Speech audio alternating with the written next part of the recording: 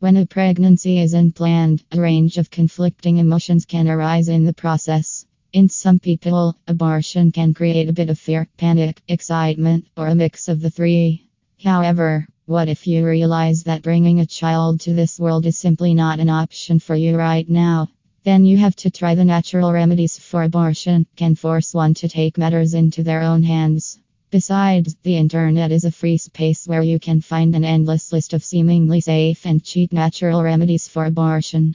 Common examples of remedies you might come across include physical exercises, herbals, remedies such as tinctures, douches, and teas, over-the-counter medications, self-injury. Some of these home remedies can prove to be ineffective, especially if they are not done the right way.